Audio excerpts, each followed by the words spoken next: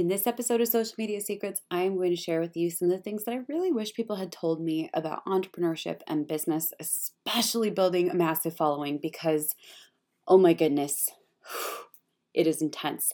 Let's cue that intro and get this episode on the road. Hey, I'm Rachel Peterson, marketing expert and queen of social media. The question entrepreneurs are always asking is, how do I make social media work? How do I make money with social media for my clients and for myself? We're going to break it down on this episode of Social Media Secrets.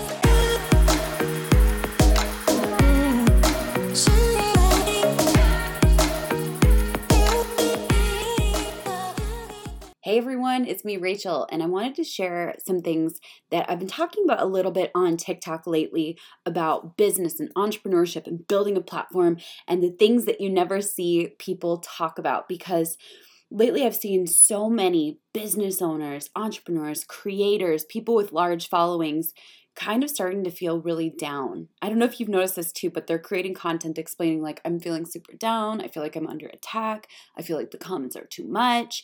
And it's really wild because so often we are marketed the good side of building a business and people aren't real about the tough parts, the ugly underbelly of building a business.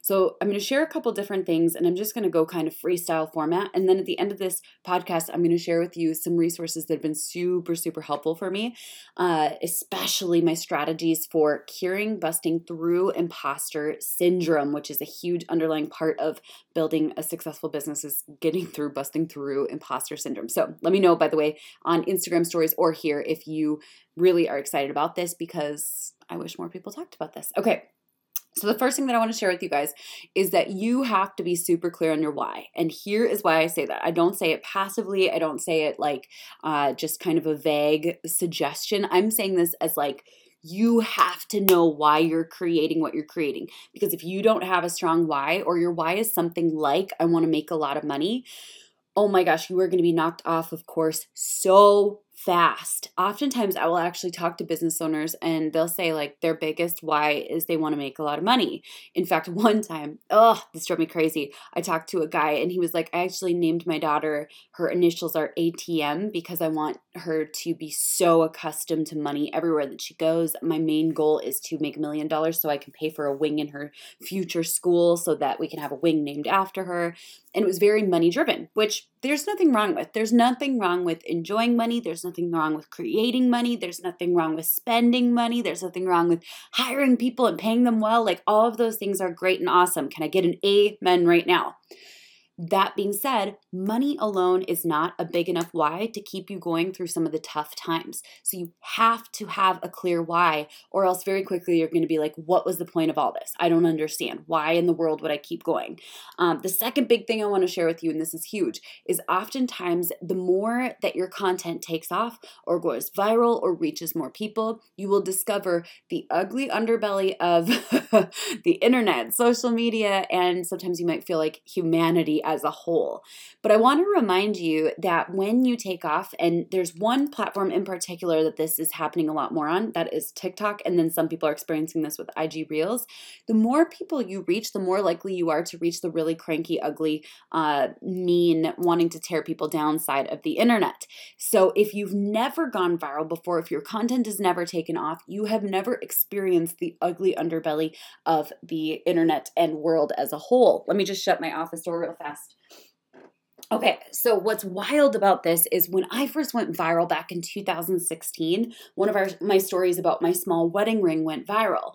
I'm actually not wearing it right now because I'm not a big ring person. I've never been. But what was wild for me was as that post went viral, all the comments started coming in and it was like mind-blowing to me how mean people were. And at that point in time, you guys, I was not ready for it. So I knew better than to check all the comments, because as I started to see them coming in, people were insulting the way my cuticles looked, the way my nails looked, how selfish I am, which is kind of counter to what the whole message of that post was about. People were saying like I was a horrible wife and I was an awful person and I was clearly a gold digger. And I knew in that moment to just shut it down and not look at the comments. comments because I knew I wasn't ready to handle it. But then it was a few weeks later after I finally was like, okay, I feel like my skin is thick enough. I feel like I can check these comments. I checked the comments and surprisingly, I made it through it. But then a few weeks later, there was actually a publication called The City Pages. Thank you so much, City Pages, by the way, for making a snarky, really rude post all about me. I will never forget you. But you guys shared this crazy, rude angle where people were just tearing me apart in the comments next level. And that's what the entire publication was all about. Did I actually just name names? Yes, I did. Wow, crazy.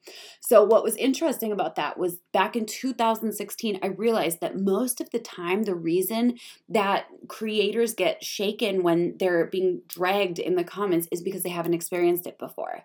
And the truth is, you guys, every time anything of mine is going viral on any platform, I know to shut it down in the comments, meaning I do not check the comments mentally until I'm in a place where I can handle it. And so when I see these newer creators who are becoming famous or building a platform for the first time on TikTok or on IG Reels or on any platform really, I know that they're about to go through a roller coaster of emotions where people tear apart every single part of who you are, from the way that you look to the way that you talk to the things that you say. They're going to look at everything that you say with a microscope and just find reasons to try to take you down for standing out in any way. That's not a bad thing. It's actually kind of a rite of passage. I wish it wasn't a rite of passage. It's just very normal. But that happens quite a bit whenever something that you have is going viral. And now we expect it as a team. And my team kind of reminds me, stay out of the comments, stay out of the comments, stay out of the comments. And I do as best as I can. Now what's wild, and this is super important, I want you to remember this, because building a business and getting famous are not one and the same. There are plenty of people who have successful businesses that nobody knows their name online. And there are plenty of people with huge followings on social media that don't have successful businesses and don't make a ton of money. So they do not go hand in hand, believe it or not. But when you have a business that is also building a massive platform or following, people are going to talk smack about you. And I want to be super clear about this because there are certain things that they might say that won't hurt your feelings. They'll make you laugh. For example, when someone calls me a gold digger, I laugh because I already know that that's not even close to true. If somebody insults me or says that I'm really dumb, that's not going to hurt my feelings because I know it's true. But when people hit on the things that are actually related to our insecurities, that's when it starts to like really hurt. So when someone comments with negativity or with hate or with a troll attack and they're mentioning things that don't bother us, we'll usually be fine. But if they mention the things that we're either, okay, we're going to go kind of deep here. Sorry, just to disclaim here, I'm so not a psychologist. I do geek out on learning psychology and learning about how our minds work and why different things affect us in different ways. But I just want to be clear, I'm not a psychologist, so please don't take any of this as psychology advice. But the times when comments really, really sting and really hurt is when it's hitting on our core wounds, meaning maybe it was something that was constantly brought up when we were a kid. Maybe it's something that an ex-boyfriend used against us. Maybe it's something that our mom or our dad said to kind of hurt our feelings or to bring us, put us back into our place. And so when those core wounds are hit on, that is when it truly stings. I wish that I had known that things wouldn't hurt on social media if they didn't hit on pain that I had already experienced throughout my life. And I wish that I had known that it was going to hurt really bad when that does happen. The next big thing that I want to share with you is that everybody shares their highs. Everybody shares all of their highs.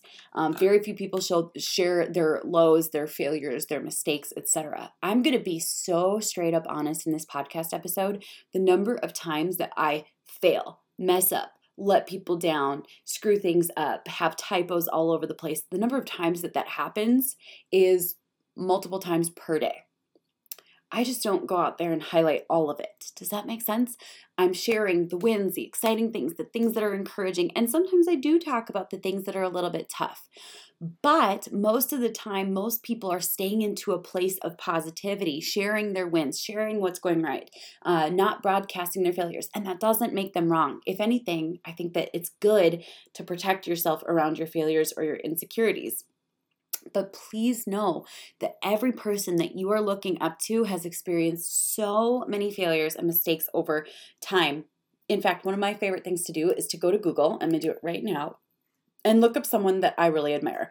Let's say, for example, we can just do a very simple one, Oprah Winfrey. And if you look up the words Oprah Winfrey plus the word failure, you will oftentimes discover, ready, how Oprah conquered her biggest failure. That is an Inc. interview.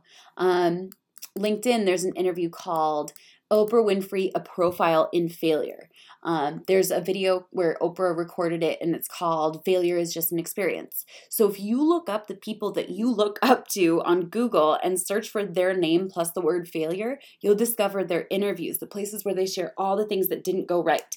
I just want you to know today that there are so many more failures, mistakes, mishaps, things that don't go right, miscommunications behind the scenes than anyone ever broadcasts. So if you feel like you're the only person that has those, please know that you are not even close to the only person. Every single person has that behind the scenes. Why? Because we're all human.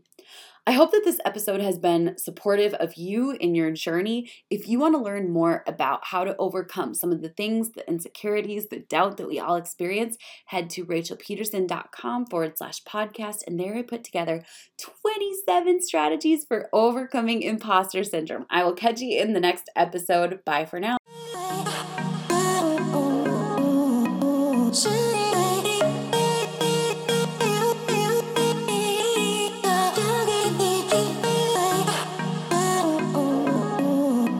Should